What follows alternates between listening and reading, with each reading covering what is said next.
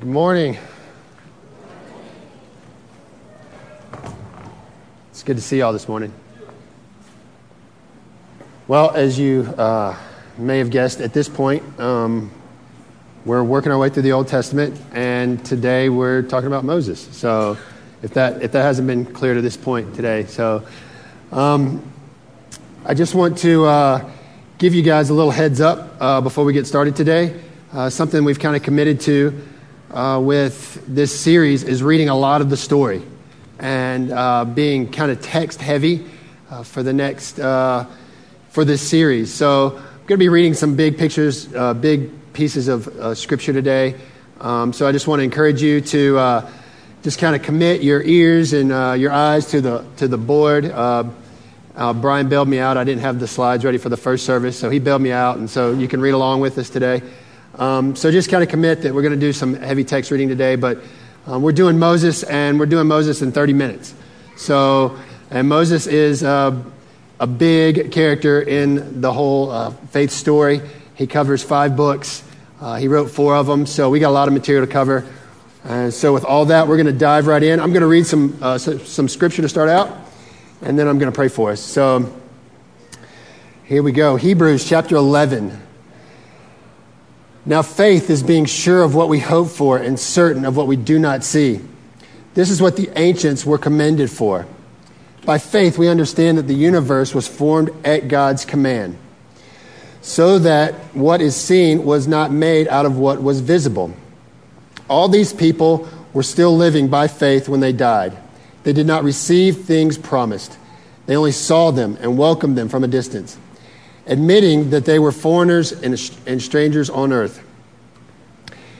People who say such things show that they are looking for a country of their own. If they had been thinking of the country they had left, they would have had opportunity to return. Remember Abraham? We did Abraham 2 weeks ago.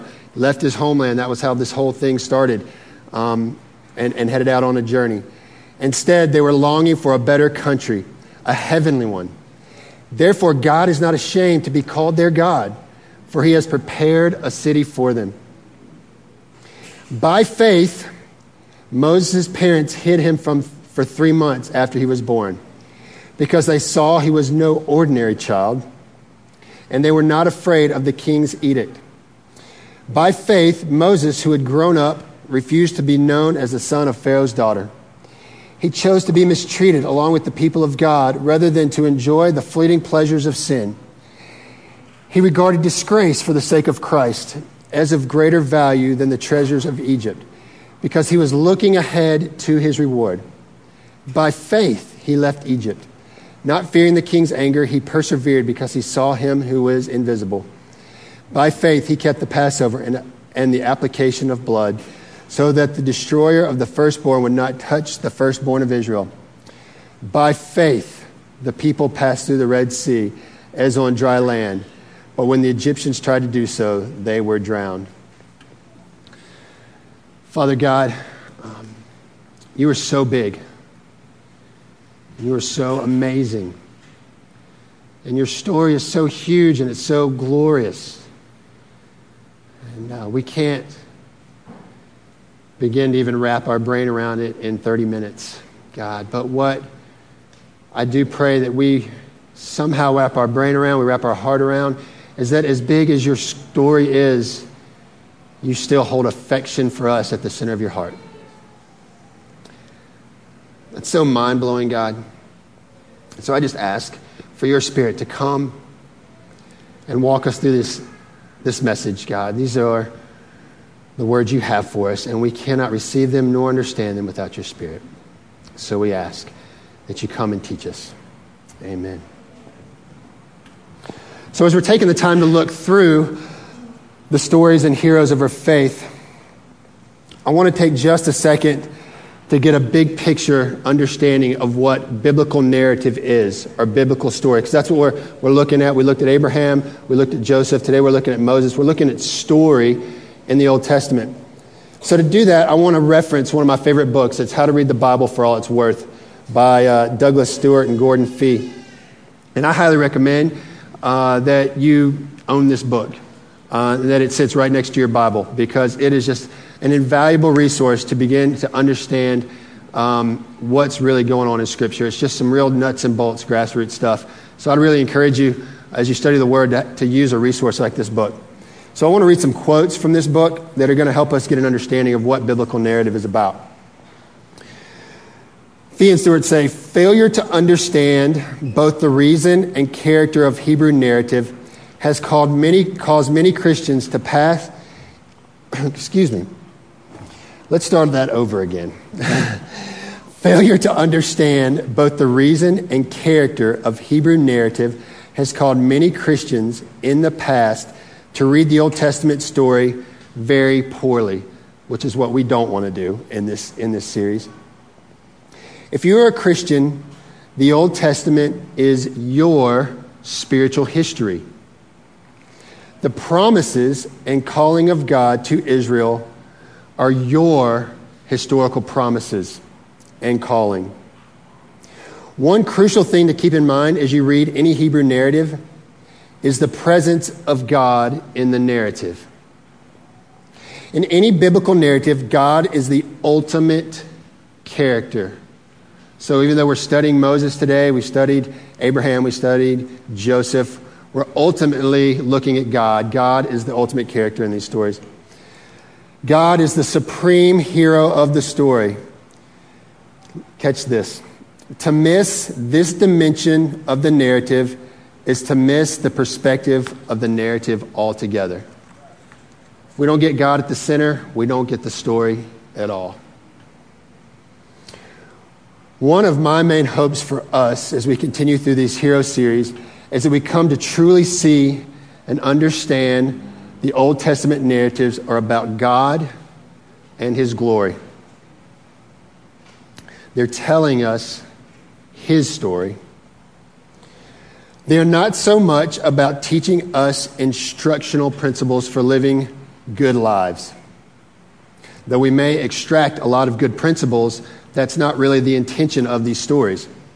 Their real intention is showing us God's plan of saving us and restoring His people. As we move into the story of Moses, there are several things that we have to keep in mind. First of all, Moses is believed to be the author of the first 5 books of the Bible. We've already done Genesis, 4 of which cover his story. It kind of gives you a breadth of what role he played in the Old Testament and in our history. So today we're really just going to do a flyover.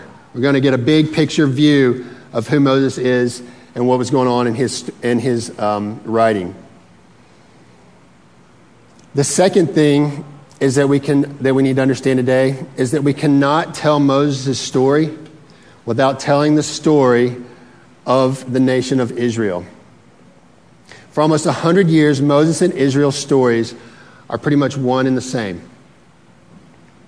So we want to try and hit the highlights so we can see the big picture of what God did through Moses in his lifetime. And we want to see how these pieces of Israel's history is so integral to understanding our faith and where we find ourselves here and now as God's people. First thing we have to do is set the stage for Moses.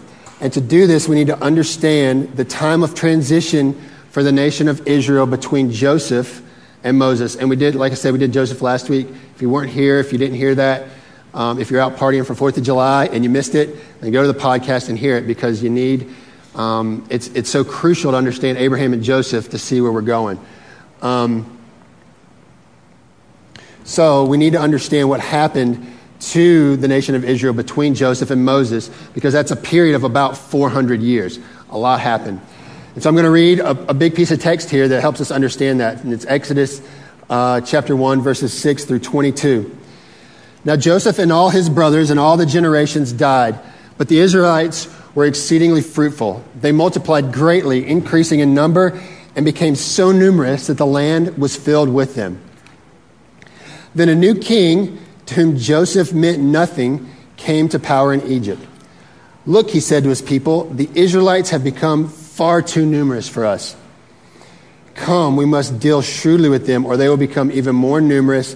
And if war breaks out, they will join our enemies, fight against us, and leave the country. So the Egyptian leaders are starting to get really intimidated and fearful of this huge nation that's growing inside their boundaries. So what they do is they put slave masters over the Israelites to oppress them with forced labor. And they built Pithom and Ramses as store cities for Pharaoh. But the more they were oppressed, the more they multiplied and spread.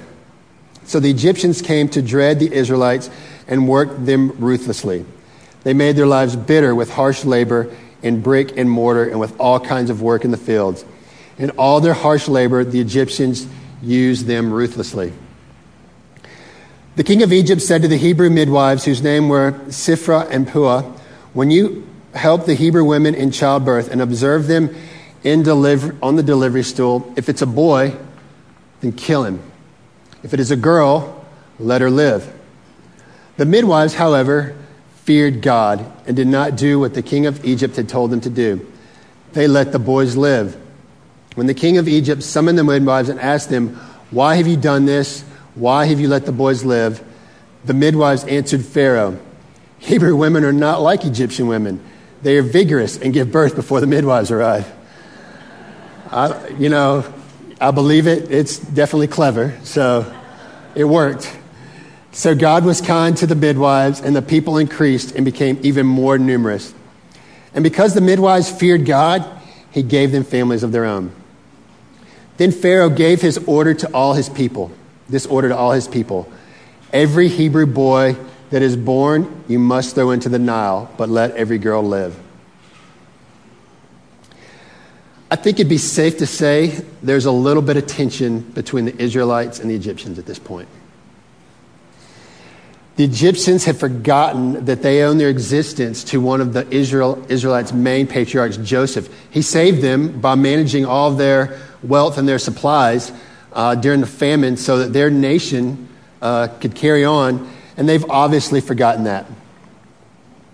So not only have they taken the Israelites as slaves, they've attempted to keep them from growing as a nation, probably not realizing they're going against the covenant of God in the meantime. The next thing we need to look at is Moses' rise to leadership. If we want to understand the story, we kind of see the gap that happened, and we realize that Moses is going to come into that place of their captivity. So we want to look a little bit and see how Moses got to that place of leadership. So we understand this is a short version, and I'm leaving out a lot of details.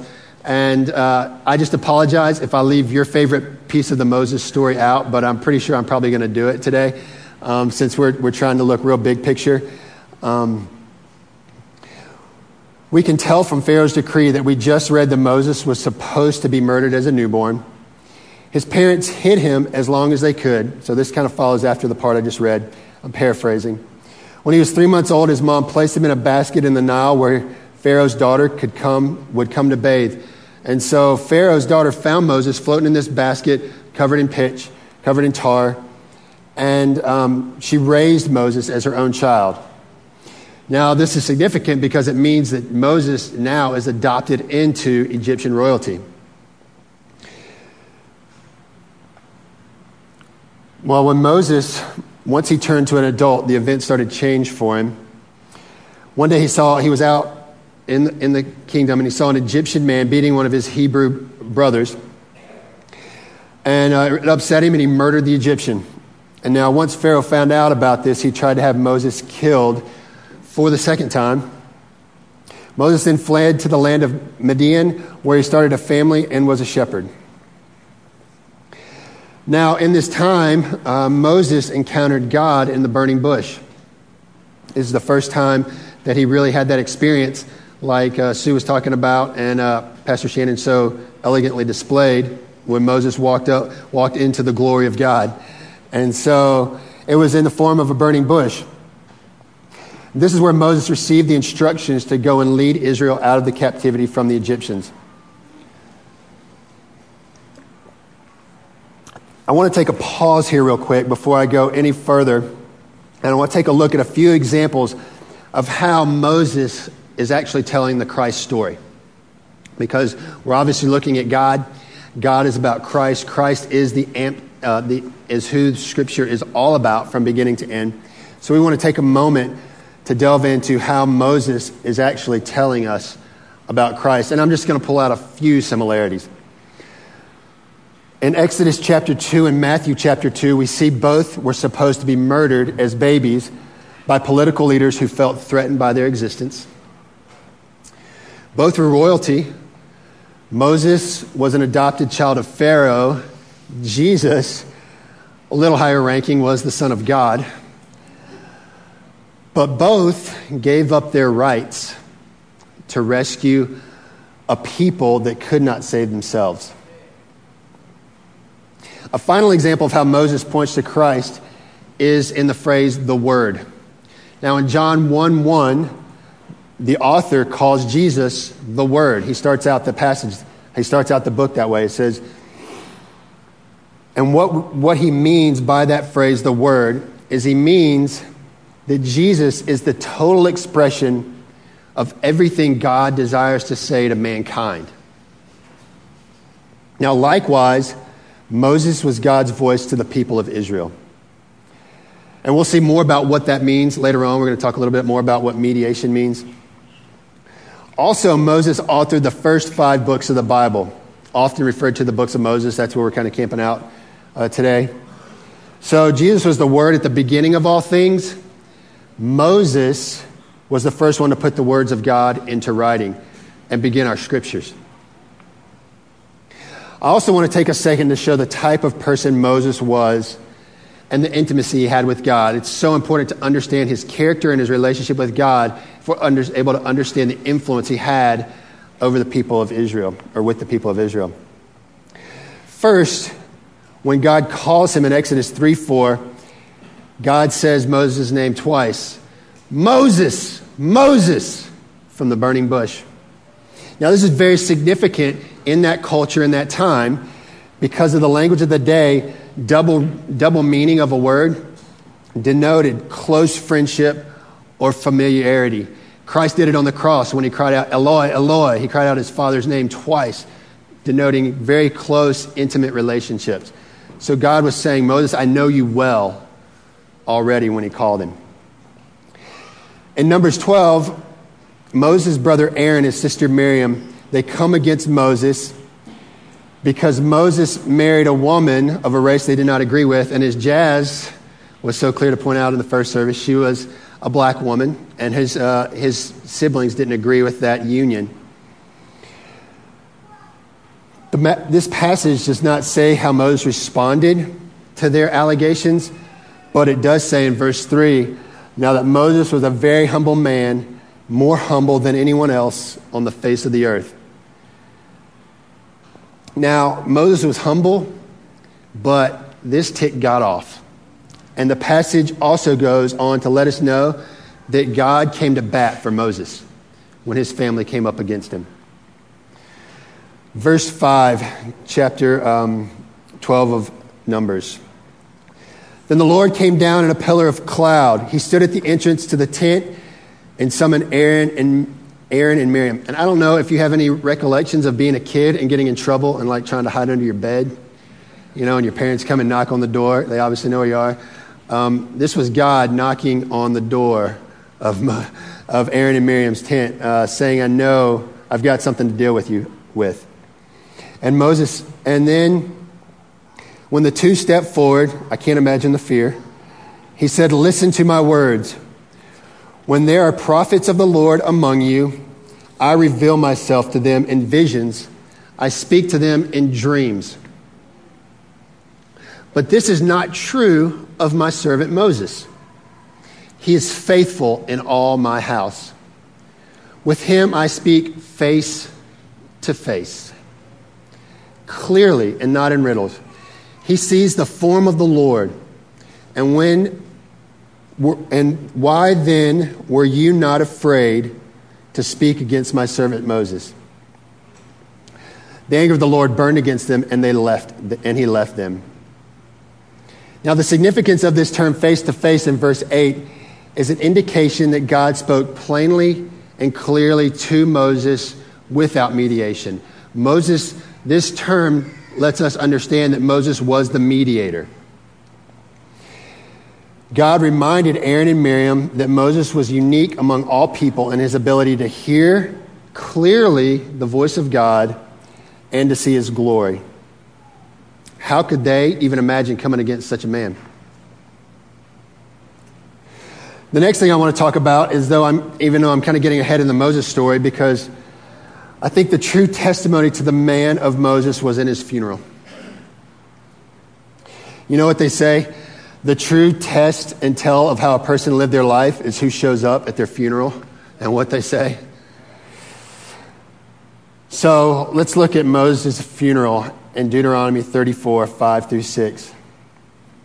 And Moses, the servant of the Lord, died here in Moab. As the Lord had said, he buried him in Moab, in the valley opposite Beth Peor. But to this day, no one knows where his grave is. Moses was 120 years old when he died, yet his eyes were not weak, nor his strength gone.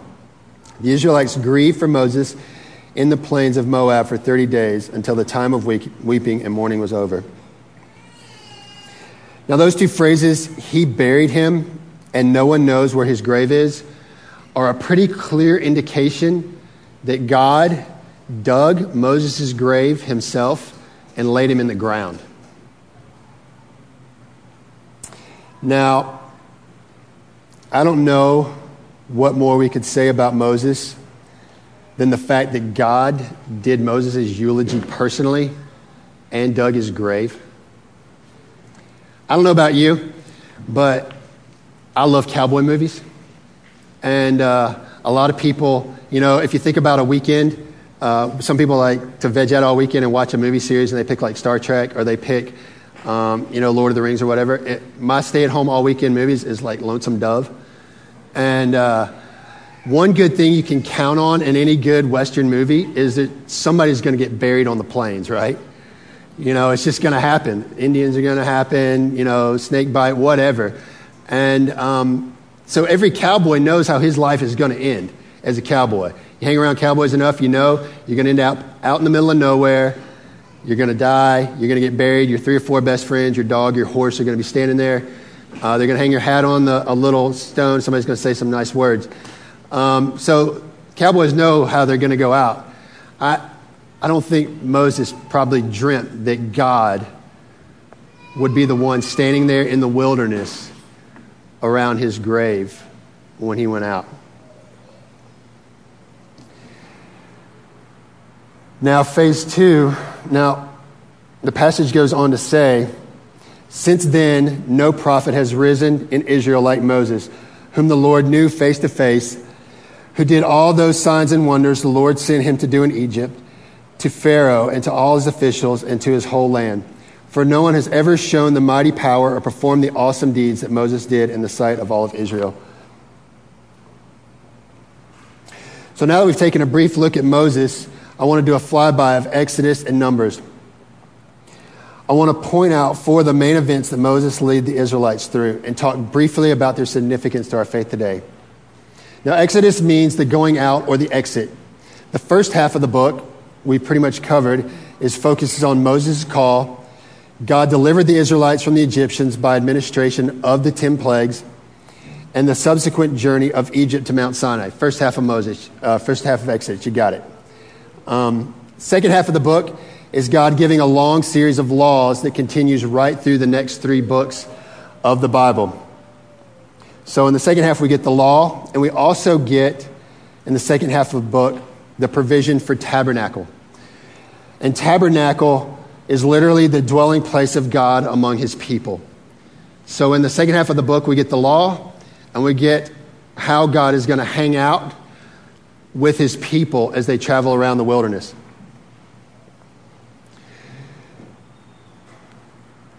If we want to get what Exodus does for us, if we want to look at it properly, we have to understand that it shows the immensity of the grace and love of God and demonstrates his plan of salvation for all mankind for all time. When we look at Exodus, we have to understand a few things. First things first, God rescued the nation of Israel when they were powerless to rescue themselves. That's crucial to the story. His grace to rescue them preceded any obligation or requirements that he placed on them as a people. This is something that I think often confuses us when we look at Scripture and we look at the Old Testament and we see it's all largely about the law and God dealing with his people.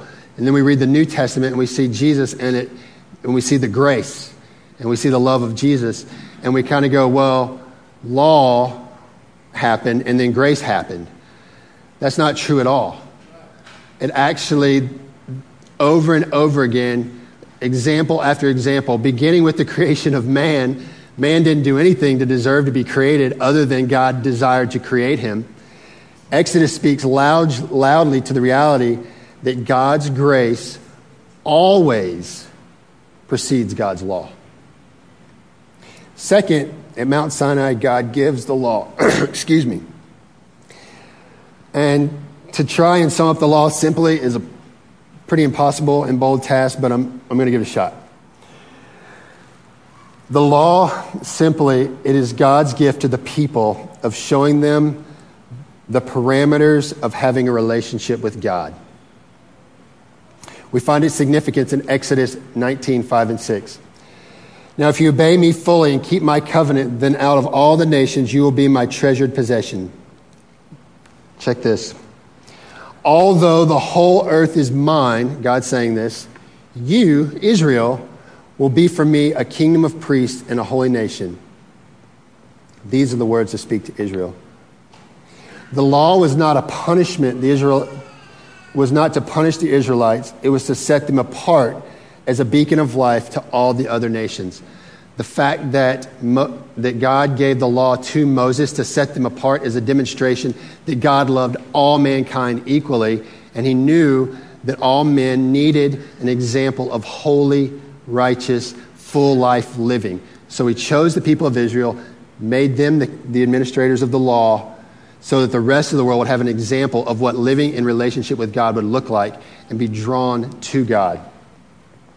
That's why in 1 Peter 2:9, the Apostle Peter writes to the church, and he reiterates this passage in Exodus. But you are a chosen people, a royal priesthood, a holy nation, God's special possession, that you may declare the praise of him who called you out of darkness into his wonderful light.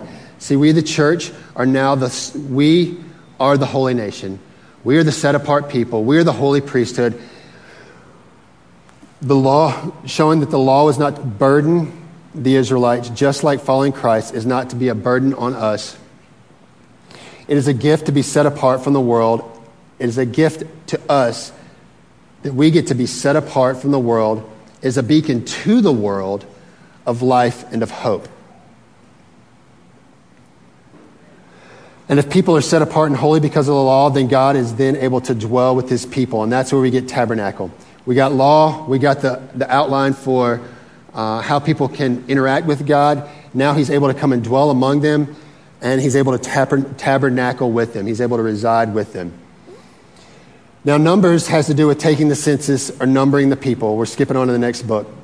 This was done to prepare for entering the promised land. The real crux event of Numbers happens in chapter 13 and 14. What we see is the people have counted and prepared. They've been counted and prepared to enter the promised land. Spies have been sent into the promised land to scout it out, and they found two things. First, that the land is more plentiful with resources than they could have ever imagined. And second, that the inhabitants of the promised land are really big and mean and scary. Now, all the spies except Caleb and Joshua, they argued that they could not take the land, and the people believed them. And the response of the people, and this is how the people responded going to the promised land in Numbers 14, 1 through 4. That night, all the members of the community raised their voices and wept aloud. All the Israelites grumbled against Moses and Aaron, and the whole assembly said to them, "If only we had died in Egypt or in this wilderness. Why is the Lord bringing us to this land only to let us fall by the sword? Our wives and children will be taken as plunder. Wouldn't it be better for us to go back to Egypt?" And they said to each other, we should choose a leader and go back to Egypt. Now you can imagine that God is pretty upset about this response because he rescued them. He supplied all their physical needs in the wilderness. He provided the means for them to have a relationship. He's come and dwelt among them, and yet they still reject him. He goes on to tell Moses that he's going to wipe them off the face of the earth and start a whole new nation with Moses. And Moses pleads that he wouldn't do that. He pleads for the people of Israel, and God makes a truce with them. And this is in chapter 14, verse 26 in Numbers.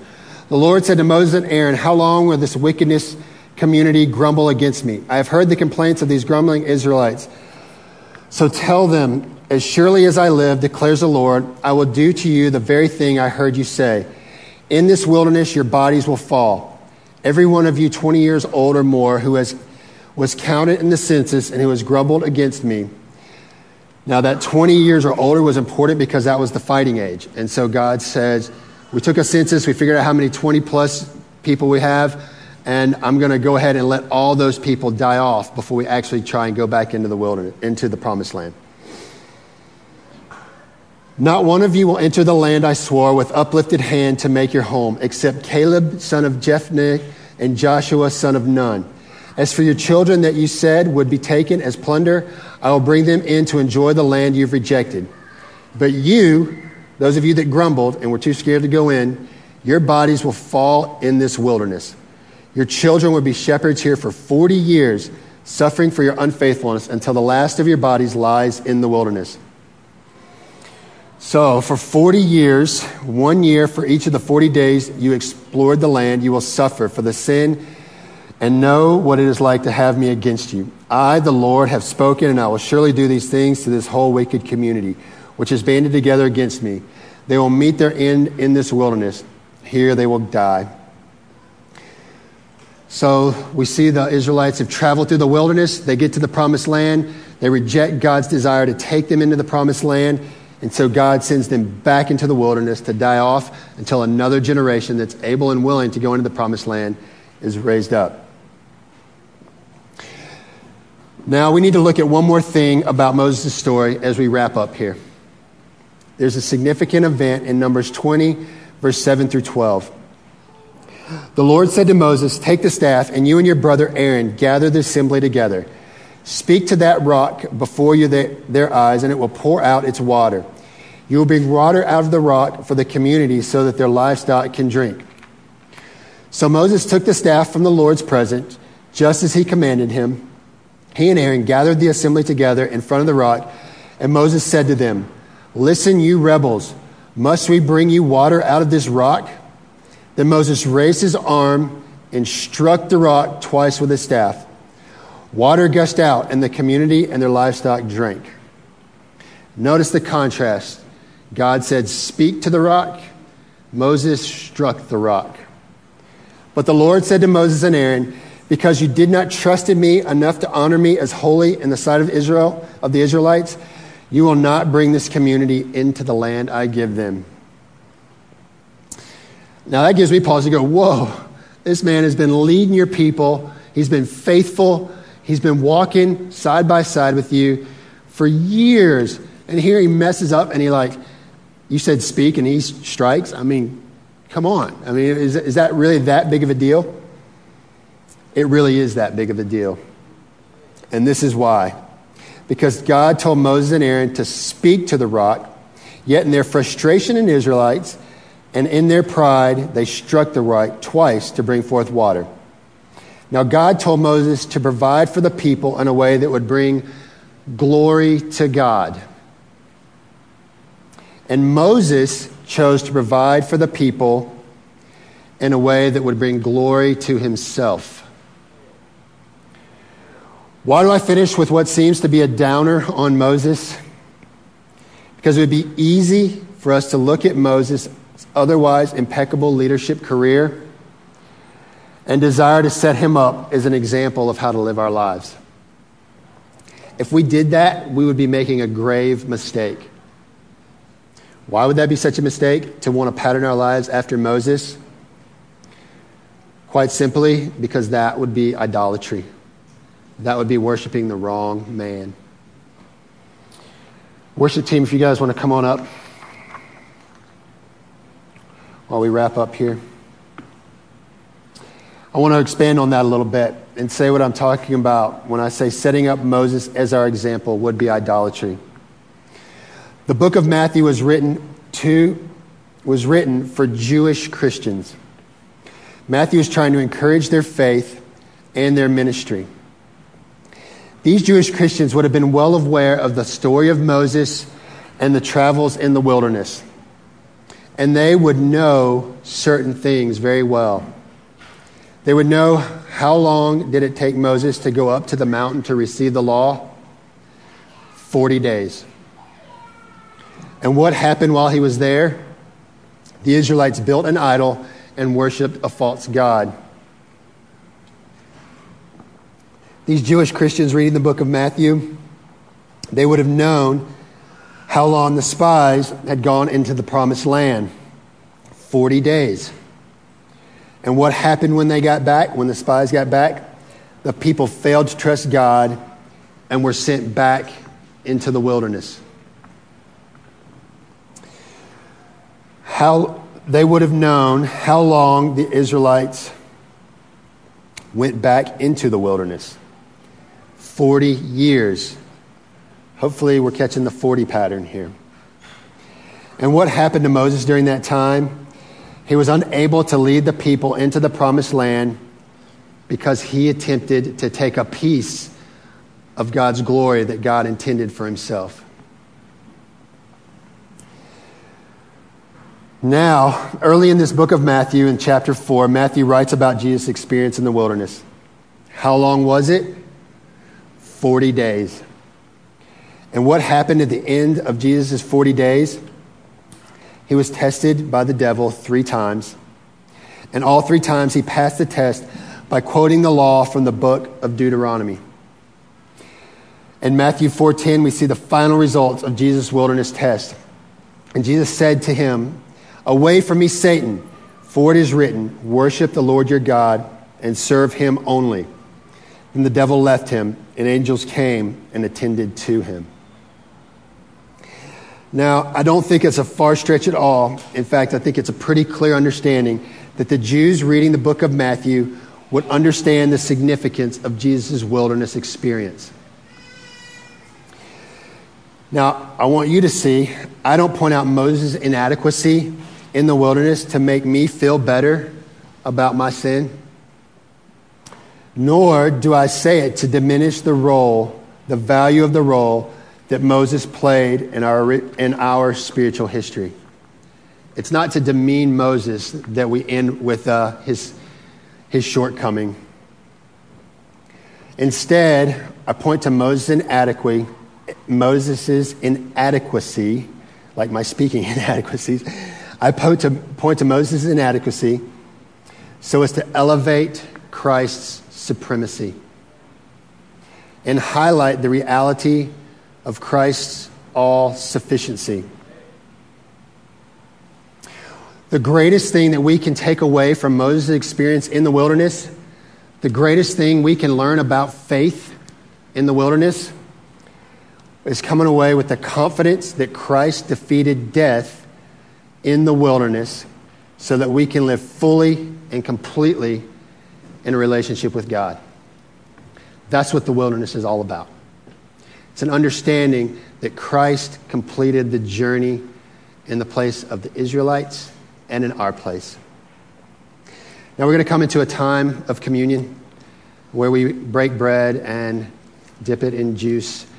And for those of you that aren't familiar with this tradition, it's something that we as Christ followers do simply to remind ourselves of who Jesus is, to remind ourselves that our identity is in Christ.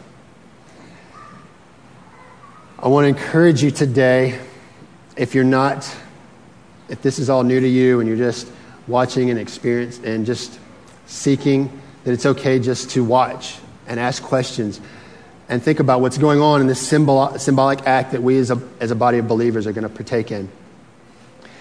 But if you are a believer, I would encourage you to come to the table with the reminder that the wilderness has been defeated. And that's why we come to the table. We don't come because Christ is simply sufficient just for the many wildernesses we experience in our life day in and day out. We understand that we come to the table because Christ is sufficient for the period of wilderness that we're living in right now. Because we as believers, as a group and a body of believers, we are in the wilderness, not because we don't have Jesus, but because we're not in our permanent home with our Father. So today, we come to the table and remember that though we're in the wilderness, Christ provided a way that we can be in unity for eternity with our Father.